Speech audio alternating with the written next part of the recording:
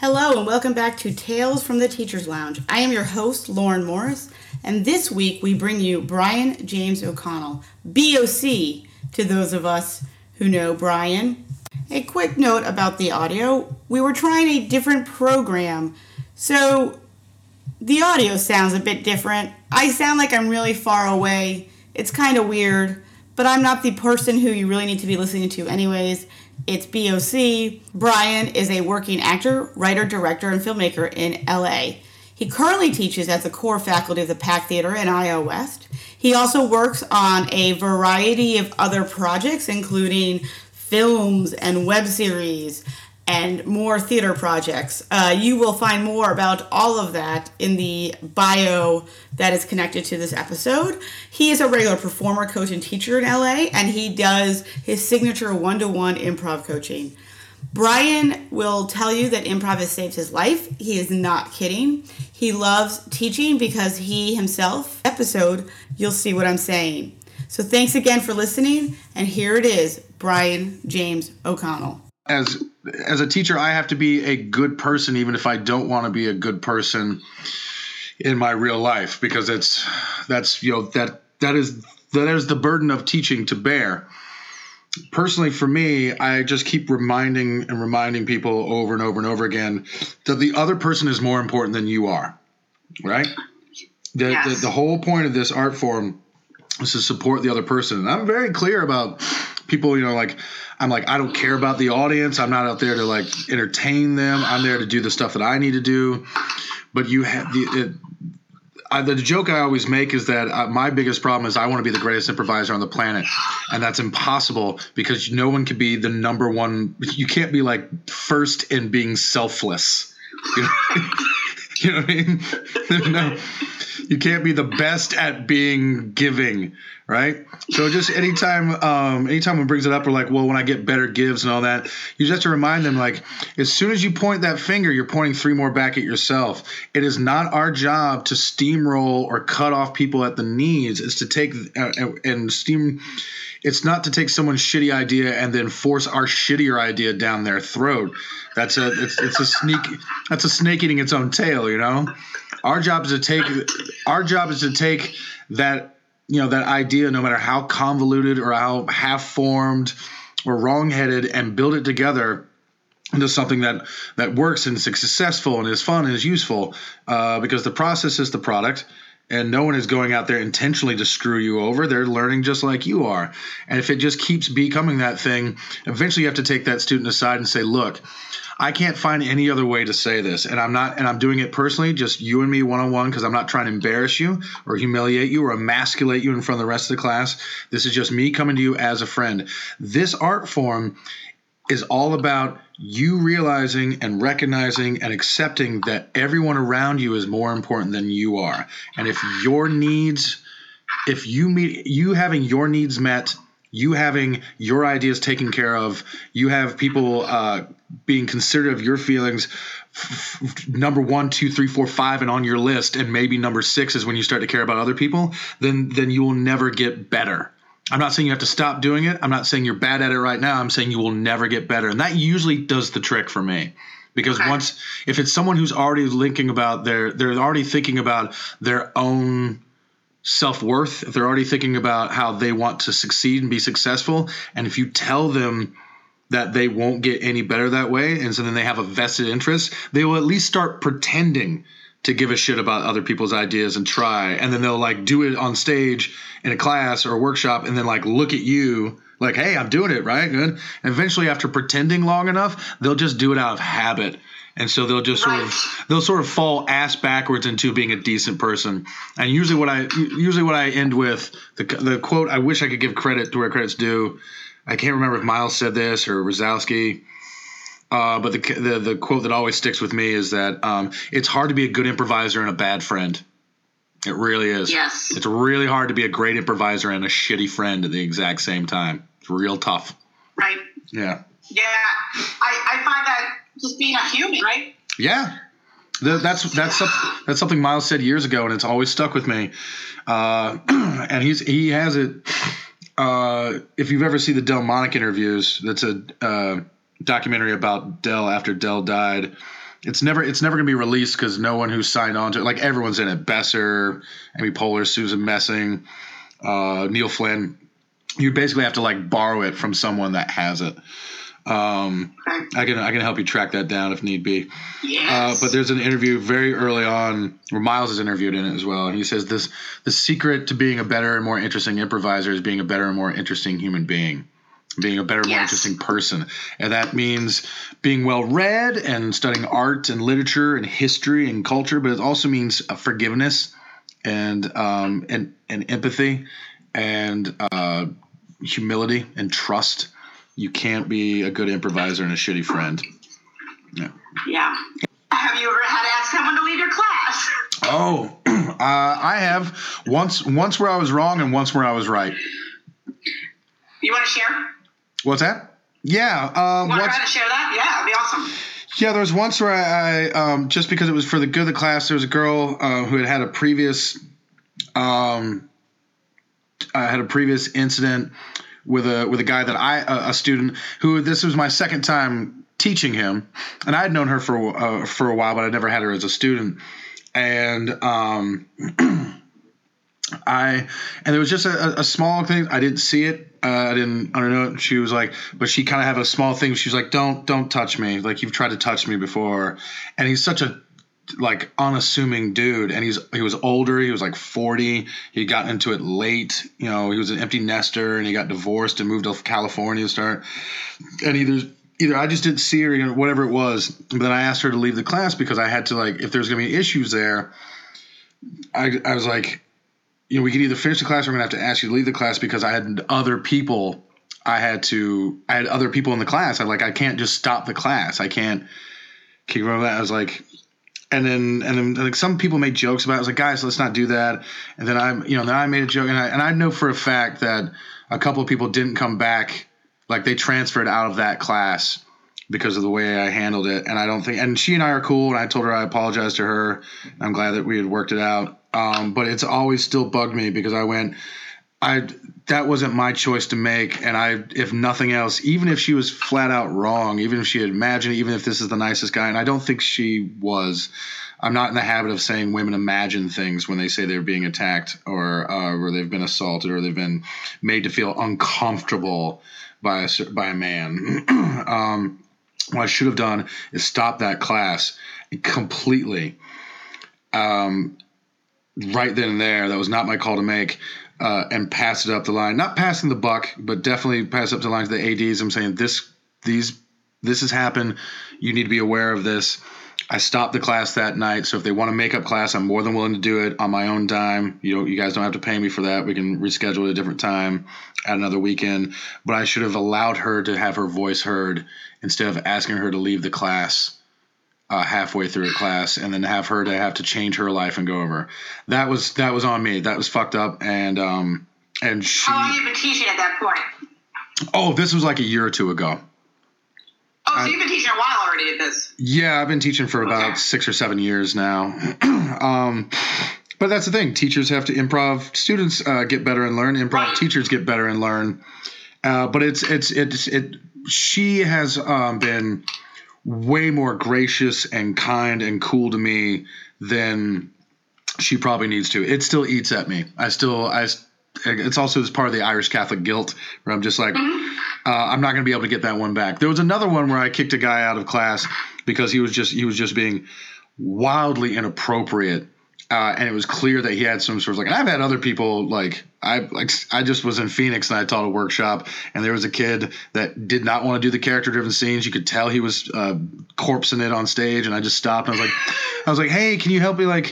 It's clear that you're not into whether he was 19. He was like, I just don't see what the point of these mirror scenes are. I just don't see what the point of them are. And I was like, well, I didn't make them up, but I gave you several examples like Statler and Waldorf and Key and Peele, the two valets. So I'm like, they exist. You don't have to like them, but you have to know how to do them and execute them because she started the scene and she wanted to do it. So every time someone does a scene like that, you're just not going to give them what they want. He's like, I just don't see what the point is of them. I was like, that's fine. That's cool. We don't have to do anything. And he sat down and he did not get up again and I mean, that was early on. Wow. Yeah, it was a 2.5 or 3 hour workshop and he didn't get up.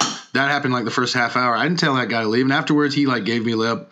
he came up and he was like, hey, I didn't mean to come off as abrasive earlier. I was like, no, it's cool, right? It's good. I'm like, I got thick skin. This stuff is every form. I was like, never apologize for that. He was like, well, I wasn't apologizing. I went, you said that you didn't mean to come off as abrasive, and I'm telling you that you didn't. You and I are cool. This improv is a big enough tent that everyone can fit underneath it. And if you and I had a show tonight, I think we'd get along very well. And we'd have a great, successful scene work together. He was like, yeah, just my personal philosophy. And I was like, oh, fuck me. Seriously? Don't want to know. Yeah, but at the same time, I was like, you know what? You'll learn, because I was 19 and I was a real cocksucker. You would have hated me. I was a real bastard. Improv saved my life. But there was one time, this was an IO class, where I told the guy, I was like, you gotta get out right now. I was like, you got to get out right now. People are in here. And this was a level 4 class. So we're doing deconstruction and we're doing the opening scene. So people are being real vulnerable and using stuff from their real life. And he was just being like savage about it. He was being like vicious about pointing out things. Because I was asking, like, what is this behavior on that? He wasn't attacking the ideas. He was attacking the people. Like, he was judging them for them sharing and opening up and saying, using from their real lives. He was judging them now, and I was like, there's no way you can continue on this class because none of these people trust you. And why would they? Right. You've told them that you view them as lesser than you, that they are subhuman now. You got to get the fuck out of my class, dude. He was like, are you serious? And I was like, yeah, right now. Go. I'm not moving from this spot. The class is not going to start anymore. These guys are all going to get their money back before you fucking will have one more minute in my class. Get out of here. Yeah, and then we never saw him. To his credit, he did not call the office and ask for his money back. He didn't call up the office and tell him what a shithead I was and, like, what he was going to do to me. He didn't challenge me to a fight. He didn't wait for me outside afterwards. He just disappeared because I'm sure, to his friends were like, yeah, there's a bunch of faggots and pussies at that place. I'm sure it was all that. But it's like, hey, great. I say that anyone can do this art form. Absolutely anyone can do this art form, because the only requirement, and it's why I say improv saved my life, the only thing that's required is for you to be you, that you are good enough.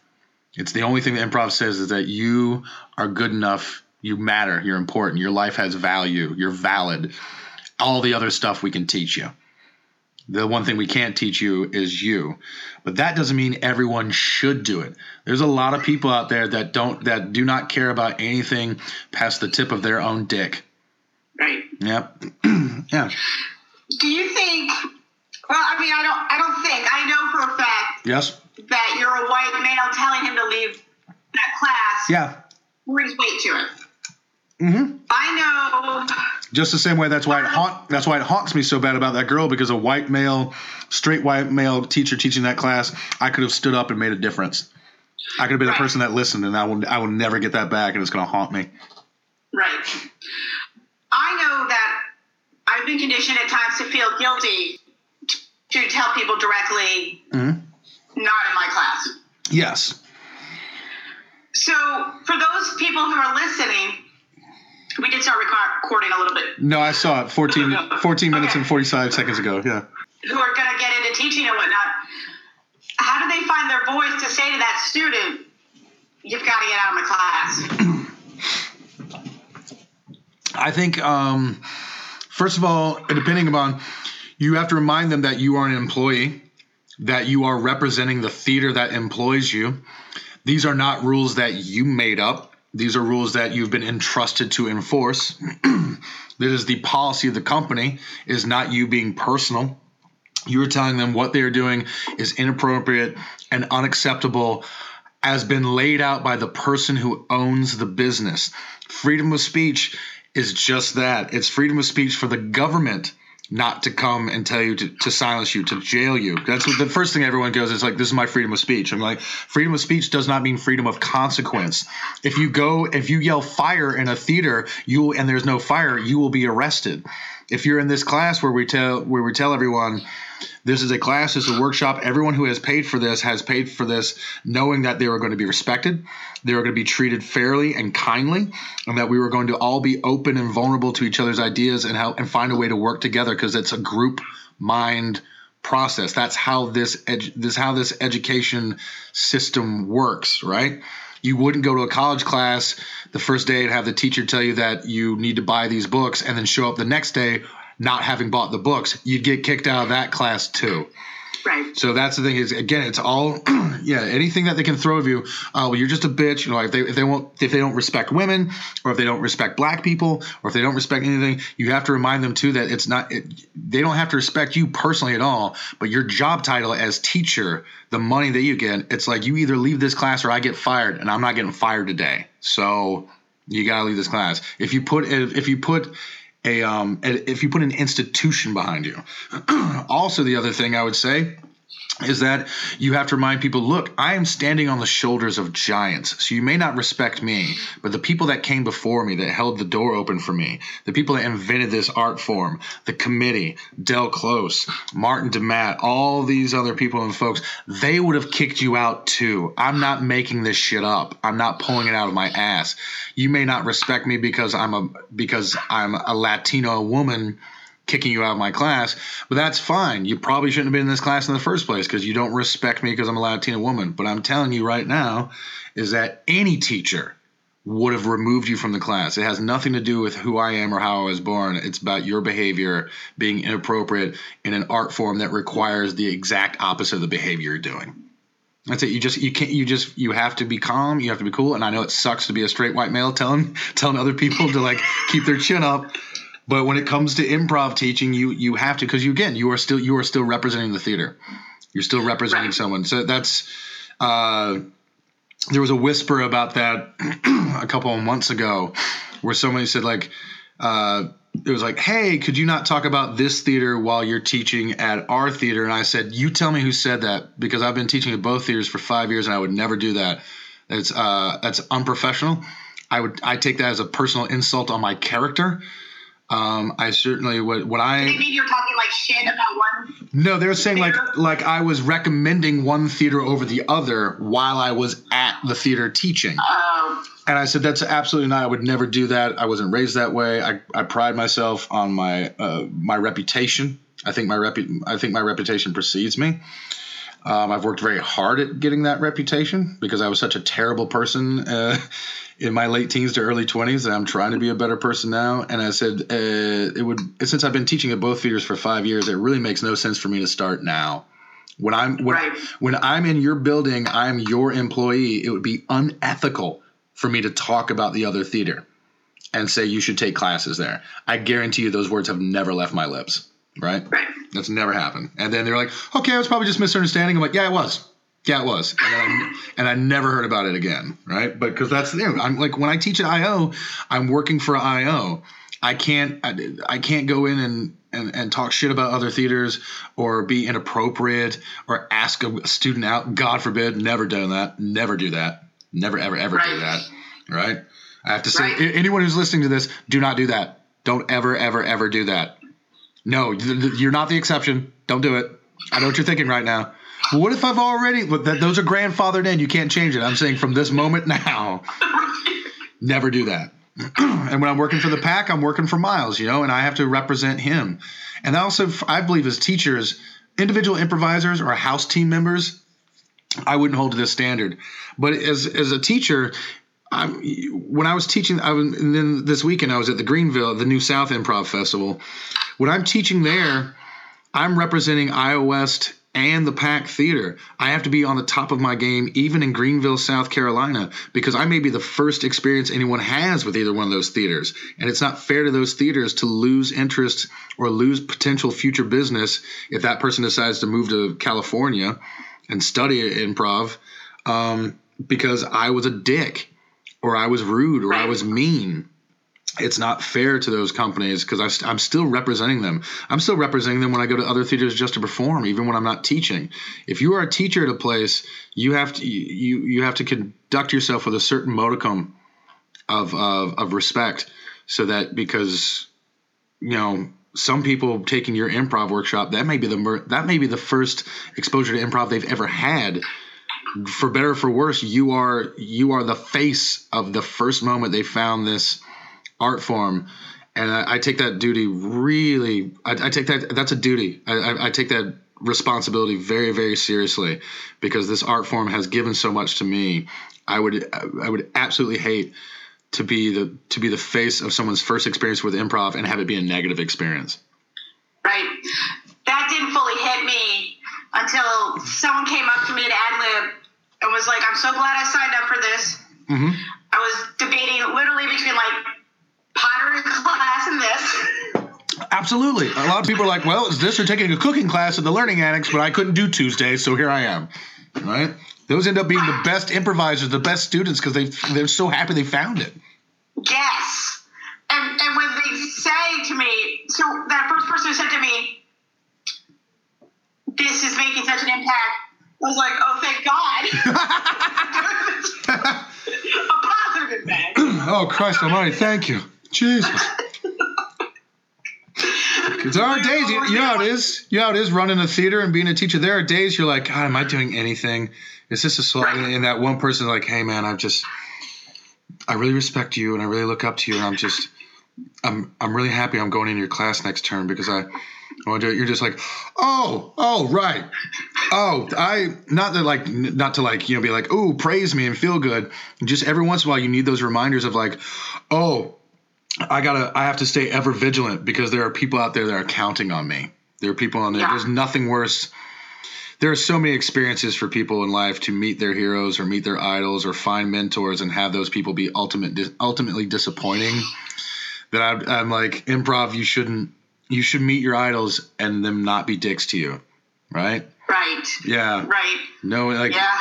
There's only one guy I know who's like sort of an improv guru, and I will not say who it is. There's only one guy I know who's an improv guru, a real dick, and everyone just kind of lets it go. All right? That drives me crazy. You'll do the math. You'll figure it out. No, I got it, but it drives me crazy. Yeah. I met someone recently. Mm-hmm. I was really excited. I was like, oh, cool, because I hadn't crossed paths with that someone.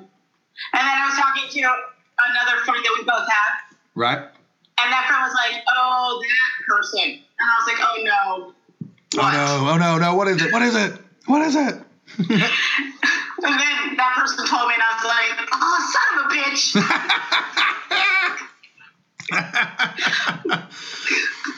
Oh, yeah. That just tainted everything. Mm-hmm.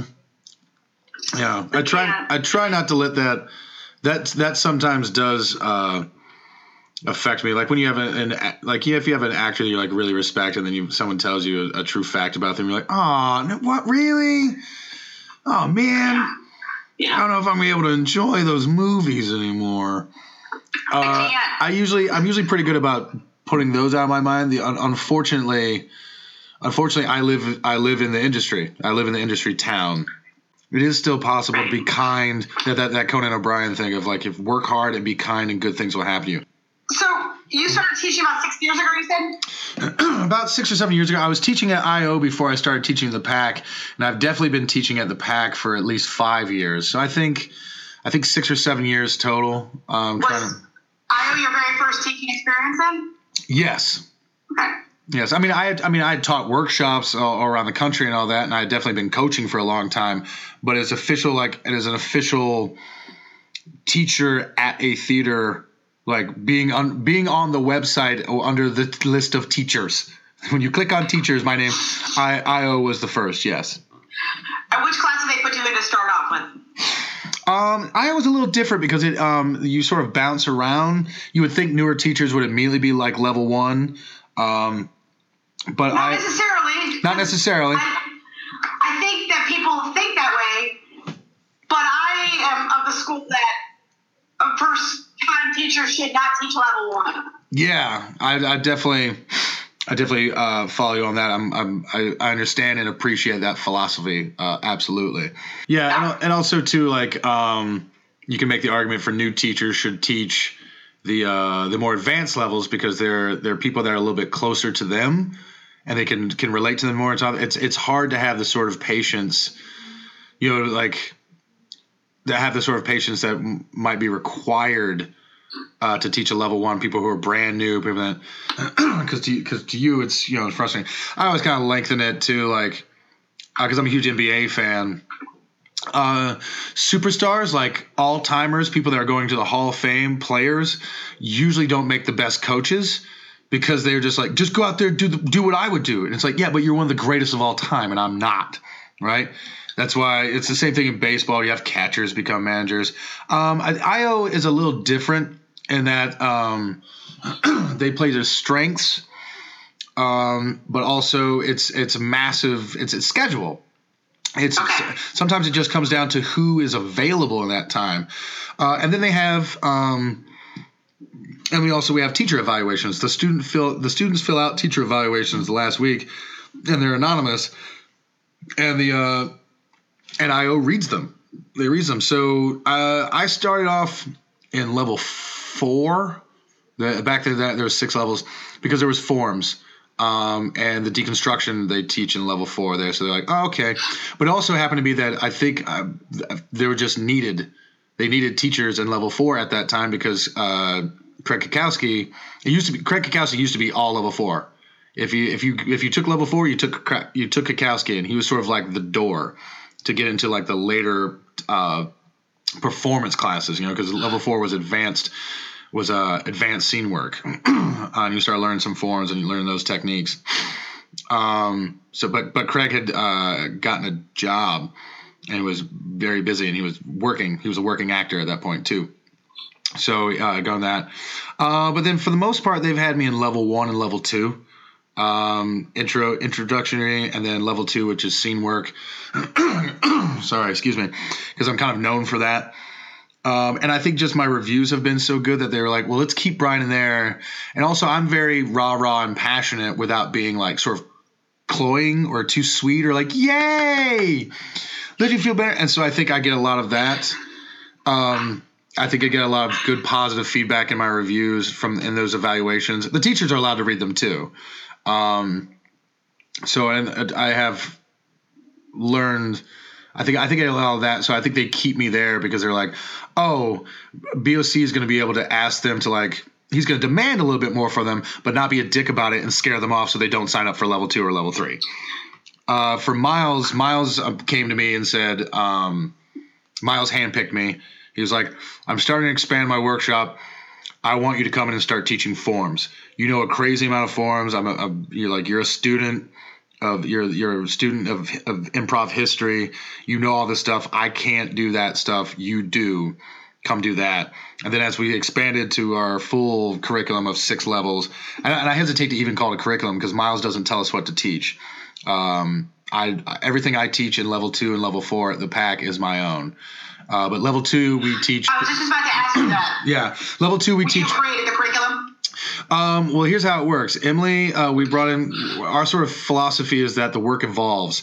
You can't write down a curriculum because even as soon as you write down the curriculum, it's already past due because the process is the product. Miles and Emily and I, especially on the improv side, Moneypenny and Sam Brown and Heather Campbell are on the sketch side, and then myself and Matt Lieberman and Bill Posley do the digital stuff. But for improv specifically, Miles has his philosophy of that's how you learned back in the day in Chicago. First you learned freedom, then you learned responsibility, and then you played. So Emily teaches level 1, where our level 1 is not a intro level. I always liken us to sort of like a master's program. As not to be like, not to put us above anyone. We're not saying we're better than anyone else. I'm just saying that's how we complement. Most people that come to us have some sort of background in improv. They graduated from IO or Second City or UCB.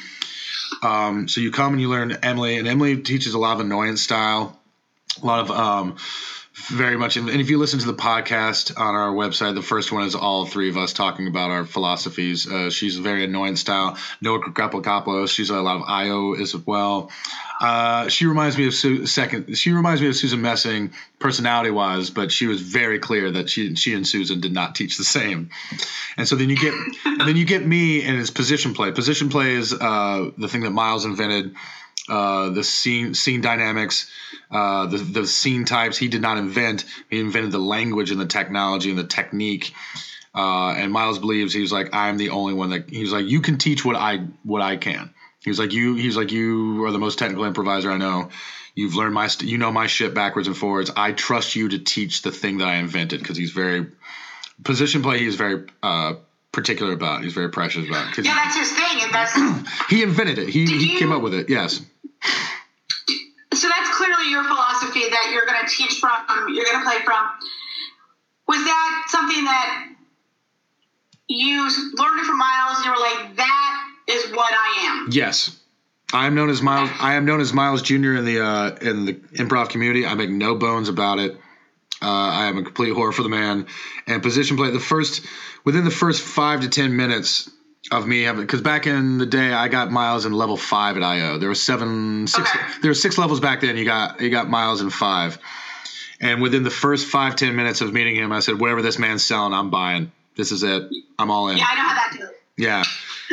And then once I started working with him, the deconstruction team I was on called the Happy Time Rainbow Bunny Squad, and he started teaching us all this. And then when I asked him to teach me one-on-one the way he did with Dan Backadall, and I started learning all that stuff and started really getting into position play. It's beautiful. Everyone's like, oh, isn't it like really math? I'm like, it's not math. It's not improv math. It's improv truth. It frees you from it relieves you of the burden of trying to invent improv whole cloth every time you walk out there. It's not true. These scene types have been around. Character-driven scenes are as old as Greek tragedy. Right. The Greek chorus is one of the first character-driven scenes because it's 9 guys all dressed the same, all saying the exact same thing, the exact same time, wearing the exact same mask. It doesn't work otherwise. You 9 guys are going, no, Oedipus, don't sleep with your mother. What about the prophecy? You're never going to see. It doesn't work if 8 guys are saying that and 1 guy's going, I don't know, try it. You know what I mean? Oh, that guy. Yeah, remember? Right? So it's just to me, it's so freeing. It's like I treat it like a martial art. To me, it makes just as much sense as the Tao of Jeet Kune Do or the Bushido Code, the Way of the Samurai. These are the tenets. These are the principles. And this position play allows me the freedom to instead of go in my brain and think that there's 10 million choices and be overwhelmed. I have 10 million options. How do I want to play it this time? Oh, there's another interview scene. I've been looking at your resume. Oh, awesome. I get another crack at this type of scene because it's an archetype, right? It ups the degree of success rate. It increases my efficiency, which is my big thing. I love speed and clarity. I love efficiency. That's my number one favorite thing in improv. And it makes successful scene work replicable. I can replicate. I can duplicate. I can do this again, much more likely. And I don't believe in cheating or improv either. So with position play and clarity and speed and being able to replicate, you use that as metrics in classroom? I do. I remind everyone in the classroom that this is comedy gym. We're here to work on our technique. We're here to work on our form. We're here to do the same thing over and over and over again. But when we get out on stage, when we get into the game, like an athlete would, like a basketball player goes to the gym by himself and puts up 1,000 jump shots every day to get that muscle memory, to get better at improv. But when he gets into the game, he just goes with the flow of the game. It's not like I'm not counting out the dance steps in my head when I'm on stage. I'm not like 1, 2, 3, 4, 1, 2, 3, 4. I'm not doing that. Right? I always say when you're under the fog of water, you've got to fight the water that's there. Yeah. So I'm like, you're doing all this stuff in preparation for it. My muscle memory is just so good that I can snap into this thing, and then I can snap into any scene you throw at me at any time. And what I really like about position play is people are like, what if other people haven't been? I'm like, I assume most people haven't been exposed to position play because I'm one of 2 guys that teaches it. Right. But position play allows me to walk on stage anywhere in the world and play with any of those people, no matter what their philosophy is. There are a lot of people that have wonderful philosophies of improv. And it works for them, and that's great. But I can do what they do, and they can't do what I do. And I think the ultimate goal is to be able to play with anybody. Right. And position play allows that better than anything I've ever seen. I've been all around the country. I've seen it all. I've been exposed to everything. So with all of this, when you're developing your curriculum, do you look at the end game and move backwards? How do you approach it? No, I go well. First of all, I can't speak for Emily or Miles. I can only speak for myself. that's why I hesitate to call it a curriculum. I have nothing written down. I have my philosophies. I have my beliefs. I know what I'm going to do. I know how to teach these, especially position play. When I teach forms, I'm a little bit more up to my own devices. But when it comes to position play, there's only 2 to 3 tools or techniques per scene type, and there's only 4 scene types. So that at best, you have to know about maybe like 7 or 8 things total. Those are like, I usually reference it to like a toolbox. Like every single one of you, even if you don't know how to do anything, all of you in your closet right now in your home have a hammer, a screwdriver, preferably a screwdriver with a Phillips head and a flat head. You have a wrench, you have pliers, the basic shit that you just need to have. This is the same thing with improv, with position play. I don't write any of that thing down, and I don't have an ultimate goal, because to me, I'm giving you these tools. I'm telling you that you have to have a foundation, 4 walls, and a roof. That is the least amount that you need to have a house. How you guys want to decorate it, how many rooms you want to put in it, what kind of shingles, all the rest of that is up to you. You do that whatever you want with that. I'm just saying that here's how you swing a hammer. Here's how you twist a screwdriver. Right? I'm teaching you that you guys think. Or I'm not. Let me make sure I'm saying this the correct way.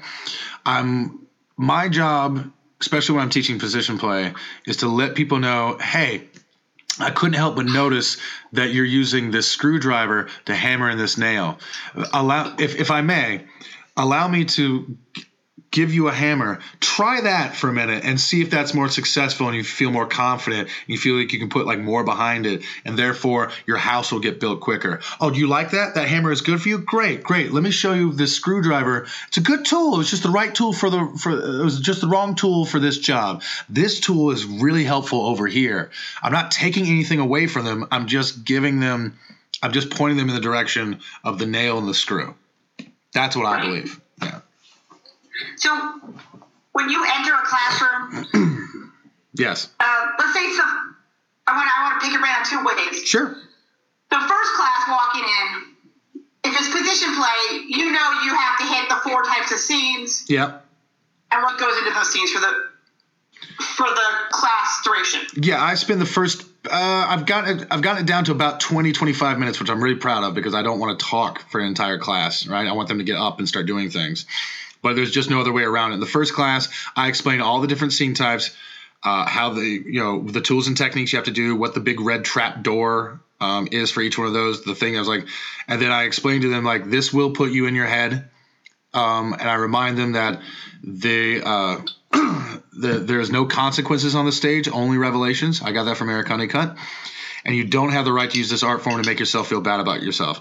You all know how to do this. You all have this bicep. You're all born with a bicep. We're just going to make the bicep stronger and more well-defined. This is Comedy Gym. We got to lift some comedy weights, right?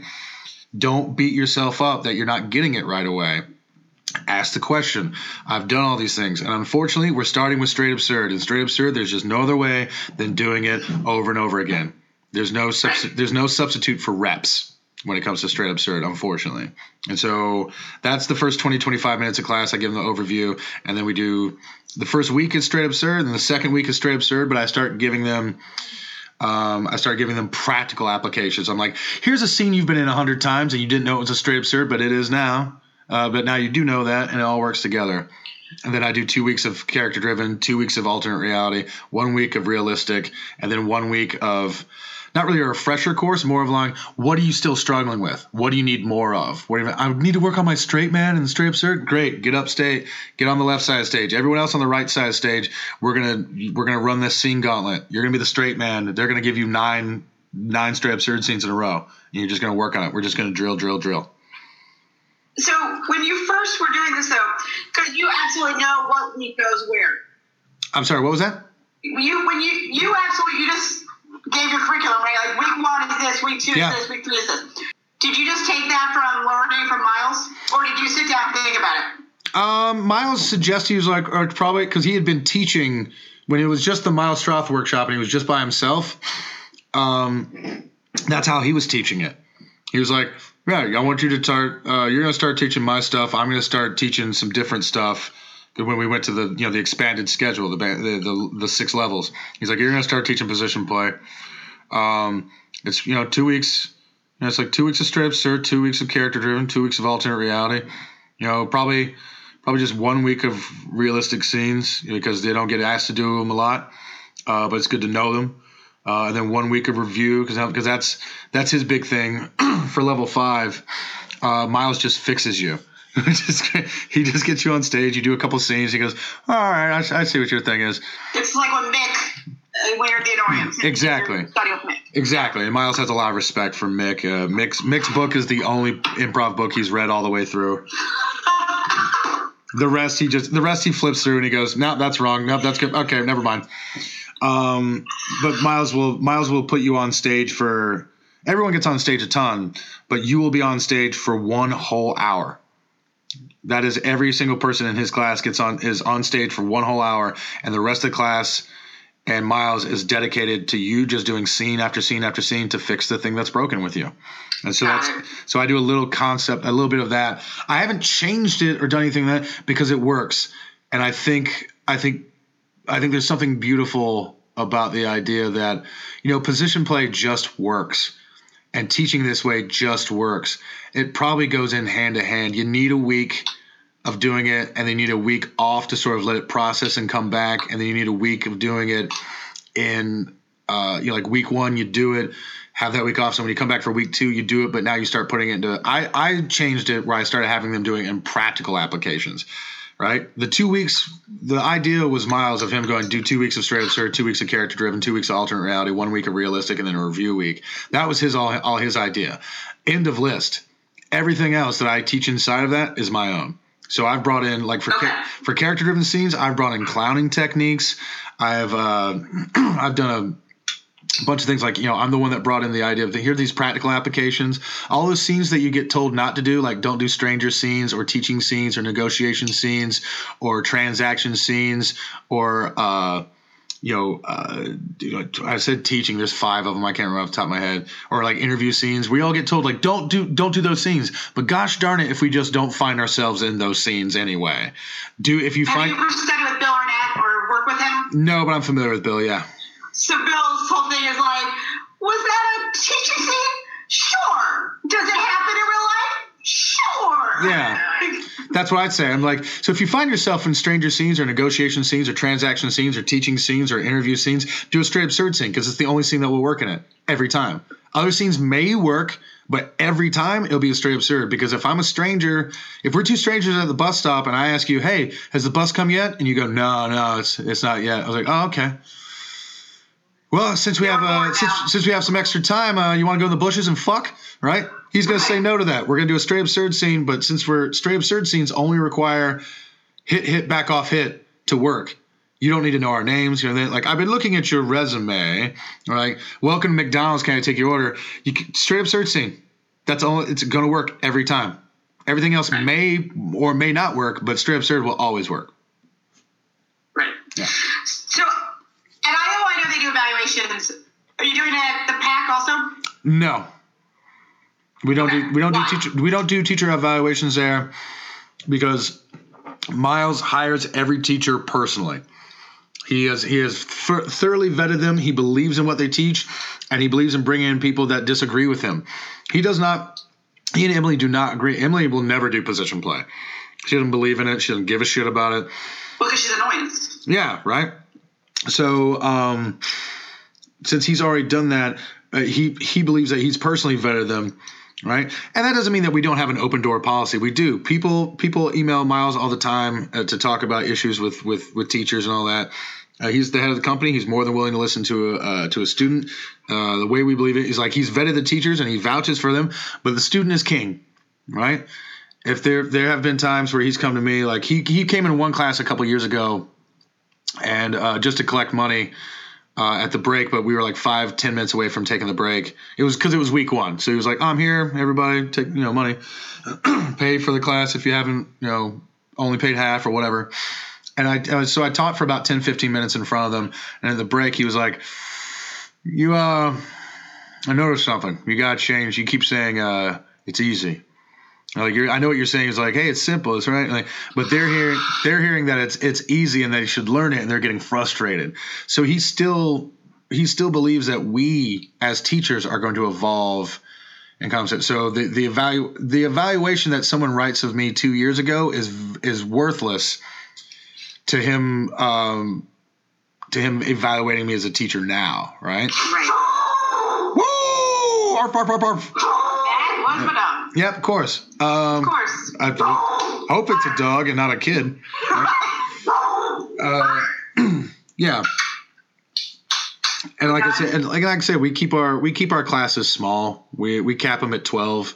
We're more of a master's program where it's like, I always like going to a state college. You spent your 4 years there. You got your degree. You had a lot of parties. You made out with some people you probably shouldn't have. But overall, you still got your education. And now you're getting a master's program from us. So just like you get a master's degree of whatever your major was, you're going to study and focus a little bit more on that. Your major at the Pack Theater just happens to be yourself, the type of comedian you want to be, the type of improviser you want to be, the type of actor you want to be, the type of artist you want to be. What's your voice, right? That's Emily's level 3 is a lot about people discovering their own voice, what they think is funny, what they think is their own personal taste. And then when you get to me in level 4, where it's forms, it's like, all right, now how can we do that as a group? And here are the different forms to achieve that. Forms is just an improv form is just a group of people that have gotten together collectively and agreed on a particular set of ground rules to say the thing that they want to say, right? Yeah. That's it. And then then you get to Miles in level 5, he fixes you. In level 6, you become a team. You create your own form, or you take one of the forms from level 4 that you want to do, and then then you do a show every week, and he gives you notes. I can't take that's. I think our number one value as an improv school is the fact that Miles watches your show and give you notes, because I think he's arguably the greatest living improv teacher on the planet. I know I'm biased, but I also truly believe that. And he is in the last 10 years, last 15 years, he has coached exactly 2 teams, and I was on one of them. Right? It's to have Miles Stroth watch your show and give you notes is the most valuable thing that we have, because no one else on the planet has it. He's the war chief. Yeah, it's awesome. I love what you guys are doing over there. Thank you. I really appreciate it. Yes, I do. Do the students get to do surveys on the classes themselves? Yeah, we're always telling people if they have thoughts. We have a private Facebook group that everyone we tell them to join it, and then we invite them in. It's kind of like where everyone talking that, and we ask our students all the time, what do you like about this? What do you need more of? What do you want more of? What could be helped? Like, for example, the way it originally started, you got Emily taught level 1 and level 2 and taught everything she knew, and then I taught level 3 and level 4 and taught everything I knew. And then Miles did 5 and 6. It was a student that came to us and said, position play would have been really helpful to have known before I went into Emily's level 2. Is there a way that you guys can switch it? And we said, if that's what you guys want, absolutely.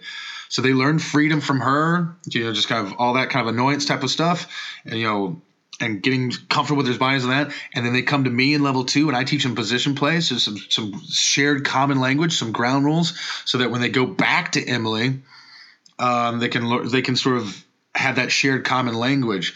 It's also helpful to the teachers that we found, especially for me and Emily, is to have them go away for 2 months and see what they've learned from Emily and what they've come back, versus just here's 8 weeks with this and now 8 weeks again with me. It's also helpful that it's for people not to be able to get burnt out on a voice, right? That's the biggest challenge here at AdLib. Yeah. Because I'm still the only teacher. Right. All 3 levels. Yeah. Back to back to back. Well, the first thing I would say to that, I'm sure you're more aware of this than I am, but it's something that just I saw because Harrison Brookie, who runs Alchemy down here in Greenville, he put something in his Facebook post, and I was like, oh yeah, that's good, and it's something that me and Joe Bill and a couple other people that talked about at Camp East. I think we might have actually been even talking to you. The idea is that if you can't have anything, you can't run a theater where if you're not there, it doesn't go. Right. You have to find somebody and trust someone, or take a leap of faith on someone that they may be ready. Right, I had a guy here, Jason Farr at Alchemy. Harrison Brookie had to talk him into it. He's like, when are you gonna? What do I have to do to get you in here to teach a level 1? I think you'd be great at it. I think you have potential to be a leader in this community. And he was saying, like, I was 35 years old. No one had ever told me I could be a leader, and now here I'm teaching class and all that. Empower somebody, Lauren. Yeah, I have a couple coaches who are empowered. Good. I mean, I tell that to my students all the time. I was like, my number one job as a teacher, and if you take nothing else out of this class, please take this. My job as a teacher is successful. I do my job when I convince you to like your ideas as much as I do. Right? Like when you get to the point where you believe in your ideas more than I do, then we've successful. Because right now I'm the only one believing in them. Right? You guys are self-doubting, you're judging, you're all this kind of stuff. You're the only one with the gun to your head, not me. And I'm begging them and just passionately saying, like, your ideas and thoughts are valid. If you're thinking it, you're allowed to say it. If you're feeling it, you're allowed to be affected by it. You cannot fuck up being you. Not every single person. I absolutely believe this. Every single improviser on the planet does something better on an improv stage than anyone else in the world. Simply by being you. You, Lauren Morris, just by being Lauren Morris, do something better than Craig Gakowski, do something better than Karen Gracci, better than Paul Valancourt, better than Miles, better than Heather M. Campbell, Becky Drysdale, Jamie Moore, Karen Gracci, whoever you want to think of. You do something on an improv stage better than they ever will, simply because you're Lauren Morris and they are not. That's hard for people to hear. Yeah, it is. Sometimes. Yeah, people tell me I'm fucking insane. Right. They're like, no way. But better than I don't do anything better than Paul Valancourt. I'm like, yeah, you do. Well, you wake up. None of us has ever woken up in the morning, turned on the bathroom light, looked in the mirror, and went, "Ah, shit, I'm an old Chinese peasant woman. Right. Oh, I've completely screwed up being me today. Oh, I'm a horse from the 1800s. Well, better call in work. Tell them I'm not coming in today. It's not a Lauren Morris day. I'm a horse." Right? That's never happened. Why do we think that we're going to step on an improv stage and suddenly fuck up being us? Since you're in this position of, like, Miles poking in on you and I know having you teach yourself, what do you do to keep yourself excited about teaching and also continuously learning? Oh, excellent. Well, the old man, no one thinks about improv more than the old man. He's constantly thinking about it a day in and day out.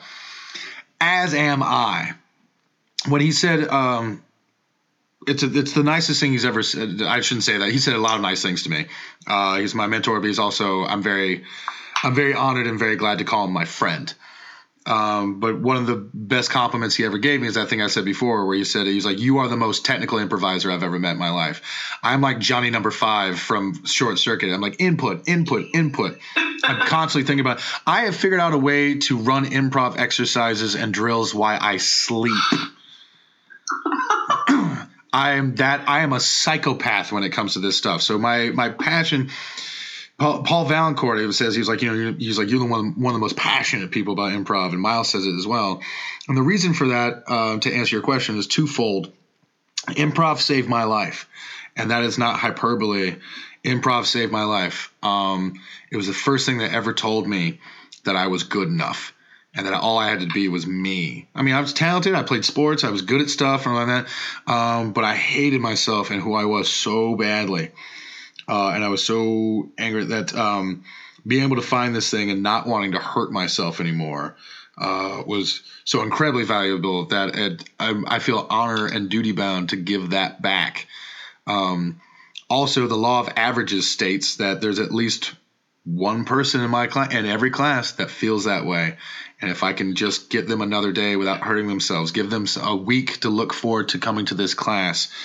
And especially when it comes to level 1 and level 2, we have a lot of experienced people that come to the pack, but also we have people who have never done improv before and they just heard good things about us, and so they come to us. So whether it's at IO or the pack or any festival I've been to, I believe that it is my duty and my honor to represent this art form and represent the people that came before me and the people that taught me. I may be the first and in some scenarios, probably the only exposure they'll ever have to improv. It is on me to make that to be a positive experience, and to watch someone's light bulb go off, to watch someone do straight absurd and go, so when you back off, that is crack to me. I'm never going to stop chasing that dragon. So I know for a fact that no matter what I do in my career, no matter how successful I get, if I'm making Adam McKay money, I'm still going to find a way to teach. I'm still going to tell you, I might be like, hey, don't pay me or anything like that. Like, don't pay me. I don't need your money. You guys give me a 6-pack and then we'll just call it even. Right. I'm going to teach your class. But I can't not do that. And also I think it works for me because it keeps me motivated. I always tell my students, I'm like, I'm going to learn a hell of a lot more from you than you're ever going to learn from me. And you guys are going to learn from each other a lot more than you're ever going to learn from me. It keeps me sharp. It keeps me tied in. It keeps my thumb on the pulse. Yes. Like I never, ever have to worry about losing touch or having my comedy grow old or dull because my knife is sharpened every day with people that are young and passionate and trying to use their voices. That's a bonus for me. Right. That's how I get it. I love when I love all ages. Mm. But I love when super young people come in and they drop something and I'm like, I don't know what that is. Yeah. And I'm like, damn it, gotta go find out. Yes. So, I have a few things. Sure. Let's talk about some scenarios, which we did a little bit in the beginning. Sure. But let's talk specifically about diversity. Great. What, if anything, are you doing to help facilitate that conversation, make improv more diverse? We are. I push it a little bit harder than maybe most other folks because I'm acutely aware of there's only so much that my straight white male voice can offer to the art form that hasn't already been offered by all the other incredible, amazing straight white male improviser teachers that have come before me. At a certain point, if this thing is ever going to grow, if it's ever going to go to the spaces that it needs to go, if it's ever going to replicate recognizable human behavior, which I think is our job, much like the Supreme Court, the improv teachers should reflect what the rest of the company is. And if you don't have people of color or women or people of LGBTQ in positions of power, you will not draw those voices to you. So I'm very aware of that. The PAC has a problem with it. Let me take that back. We don't have a problem with it. We're not as diverse as I would like to be, but that's only because we're small. We're small and we're just getting started, and we don't have the demand for our classes. Now, I've been pushing behind the scenes for a long, long time saying, hey, we should start talking about who these people are going to be now, because when we do get successful or if we do blow up, I'm waiting for that day that we have, 75 to 100 people sign up for level 1 all at once, and we go, oh, shit, Emily can't teach 9 classes. Right. We have to like make those. So I'm going like, hey, let's start having those conversations now about that. But I will say in our hiring that we're definitely more progressive than most. Some other places, which I will not speak. I feel confident speaking for the PAC. I won't speak for other places and how they hire. You'd have to ask them. Right. But my big thing is I believe in that's camp. That's I'm director of outreach for Camp Improv Utopia. I'm on the board. That's part of that outreach is going to places like this, but also telling people that going to places not only where there already is improv, but where there is not improv. So what the 313 that group, what they're doing with the Detroit creativity project, going to the inner cities, doing that stuff.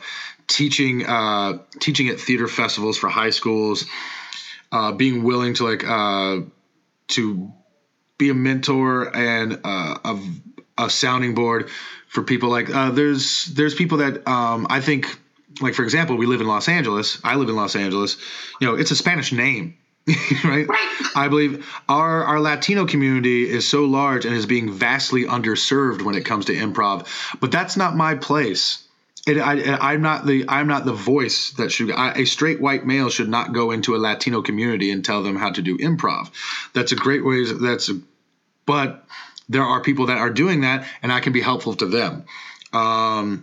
This lovely woman Lorena who's doing Impro LA. It's all in Spanish. I can direct her to people like Chris Alvarado, who's from Downey, who speaks fluent Spanish because he's Latino.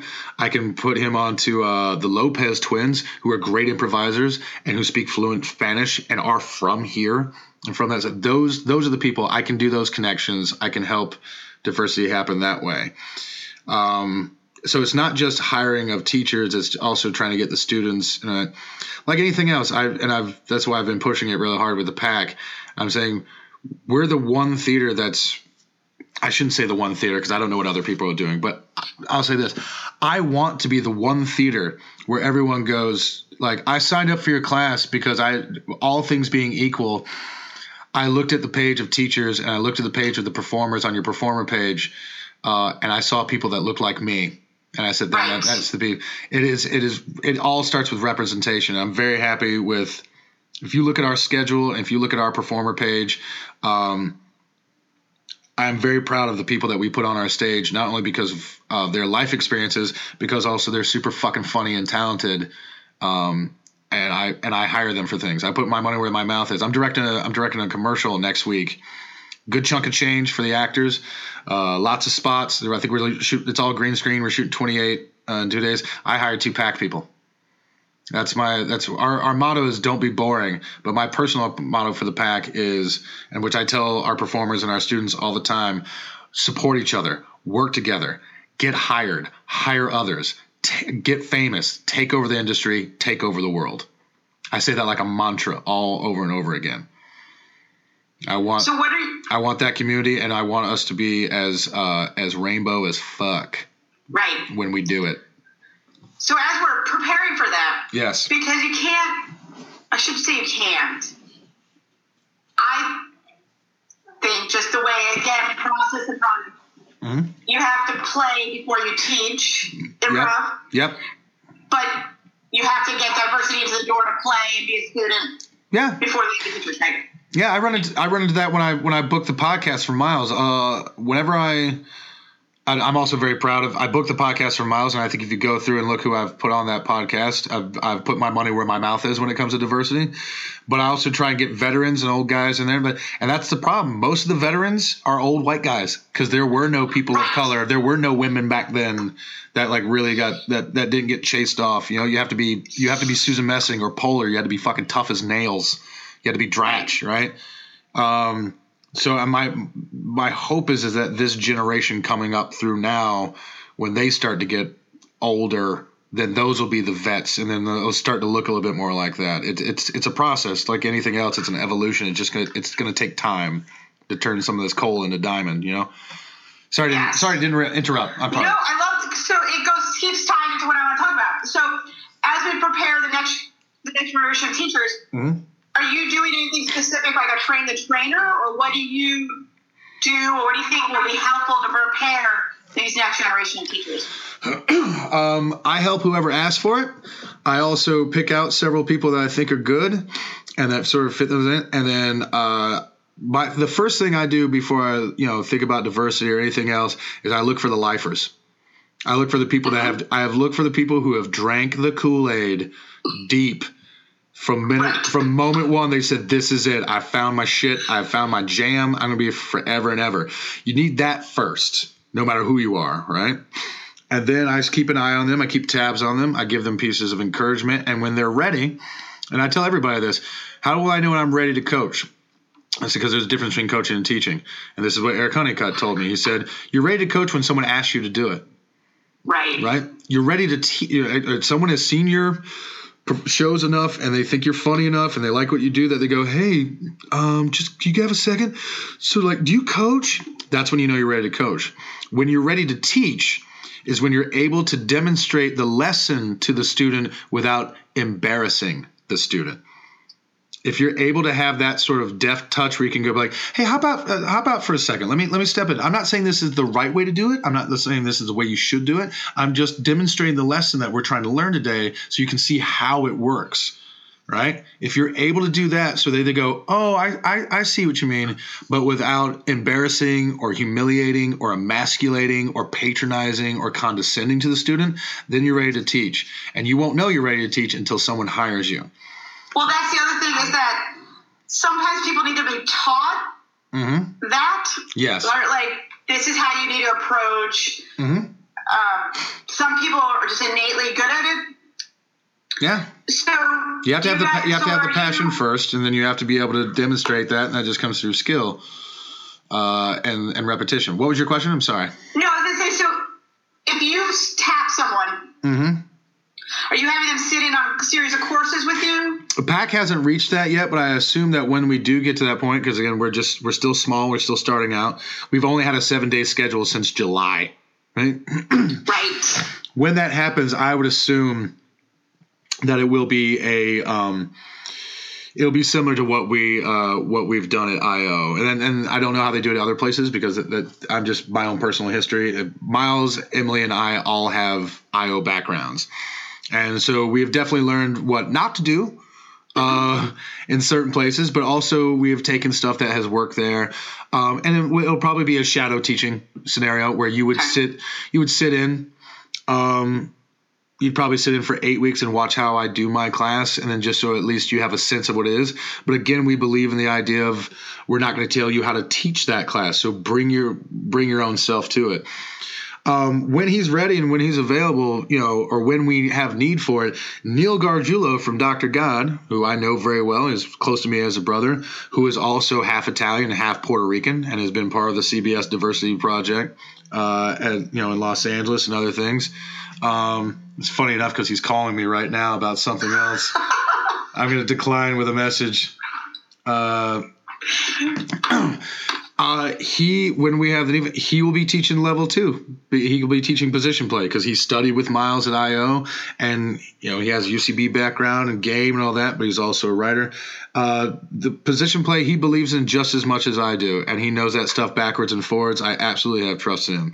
We just hired Bill Polsley to teach a level 1 digital, which is one of our newest. Bill has a web series that literally just came out 2 weeks ago called By the By, which is him start playing himself, and it's very funny but also very touchy web series about him coming out to his family as bisexual, and he's a biracial dude. So we have a biracial dude teaching digital, and that's our most recent hire, Matt Lieberman, who is Jewish. The opportunities that we've given people and producers, a lot of our staff, all of our staff is volunteer. A lot of our staff is women. Roy Shockley, who's a young black producer, he's our house manager. Hope Richards is our assistant house manager. Denise Ojeda, who is half Italian, she's half Latino, half Jewish. She works our volunteer for our internship programs, and our scholarship programs. We do weigh heavily towards people of color and women. We're trying to put our money where our mouth is, but it's slow and it takes time. And I just keep trying to tell people, like, be patient with us and look at who's on our stage. Look at the people I book for the podcast. Look at the people I'm booking for the Six Pack, which is like our version of it's like our flagship show, our flagship improv show. Like I just, like Andy Bolt, who's a very good friend of mine, but also is, she's a television writer. She works for Mary Plus Jane on Mad, MTV. She's written for a bunch of other shows. We've known each other for a long time, and she's a pretty, proud and strident feminist, and she should be because she's badass. And then I had her do the Six Pack, and she was like, I can't tell you the last time I was on an improv stage with two black guys and 2 women. And I said, welcome to the pack. That's the feeling I want everyone to have. And I truly believe that diversity is not just the right thing to do or the moral or ethical thing to do. I think it's also just good business. Right. If I'm the one theater in town that's known for putting people on stage that look like you do, then you come here. Every other theater can have all the 20-year-old straight white dudes with glasses and flannel. That's great. I'm going to have those guys too, but I'm going to also have everybody else. Yep. Yeah, it's also just good business. Statistically going in this country, right? I know I'm screwing this up because my Spanish is rusty, but El Ciudad está Los Angeles, ¿sí o no? Right? It's like that's the wave, man. We have Jody Scaris, who's on Big Yellow Taxi, which is one of our house improv teams. She is a certified deaf and hard of hearing translator, ASL sign language translator.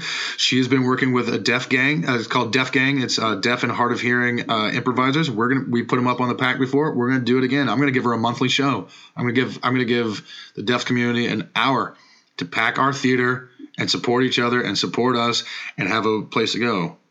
It's important to me. My nephew is autistic. My dad is disabled. He walks on straight arm crutches, has been since 1978.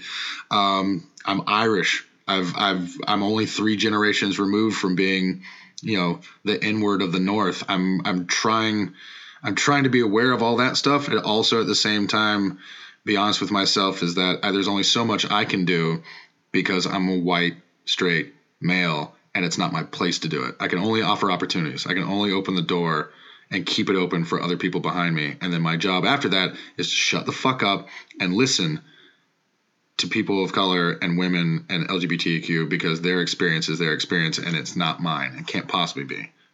I have to make it a safe space. That's my job as a producer and a promoter and a teacher at the PAC. I think that's a job of all of us as teachers, especially. Mm-hmm. Is making sure it's a safe space. Right. Any advice to anybody who's thinking about getting into teaching? Obviously, passion has to be there. Passion has to be there. And the same thing goes for teaching as it goes for coaching, as it goes for performing improv. If you're getting into it for validation, don't. You can't... it's supposed to be about the search for truth. It's supposed to be about the exploration of it. You have to be in love with the process of it. You have to be in love with the idea that the things around you and the people around you are more important than yourself. If you're going into this to get praise or validation or to finally feel like you have, you already have value. Improv wants you, right? If you're using improv to make yourself feel better about yourself at the expense of others, then you shouldn't do any part of it. And if you're a teacher, you have to be above reproach. You have to be so far above reproach, not only because you're representing a theater that's hiring you, you're an extension and a representative of the theater, but also because you are. It is a great responsibility to have young minds. Young and old alike. When I say young minds, I mean young to improv. To have young minds and be able to shape those, you have to be responsible for that. You don't want to be a level of corruption at any level. You can't. So my advice to you would be only do it, only teach if you're willing to hold yourself to that high standard. And the way I do that for me personally, I read the Bushido Code 4 times a year. It's the way of the samurai, the code of the samurai. And I find ways to, there's a lot of analogous points to improv, the way that, keep the idea of keeping your armor clean, being able to have the right tea set, being able to host and respect people, loyalty to your shogun, all those kind of things. If you're not willing to hold yourself to an impossibly high standard, don't teach. And if you can't find a way to keep yourself to that standard, don't teach. And if you're getting into it to date your students, don't. Oh God. Don't date your students. Don't date your students. Don't date your students.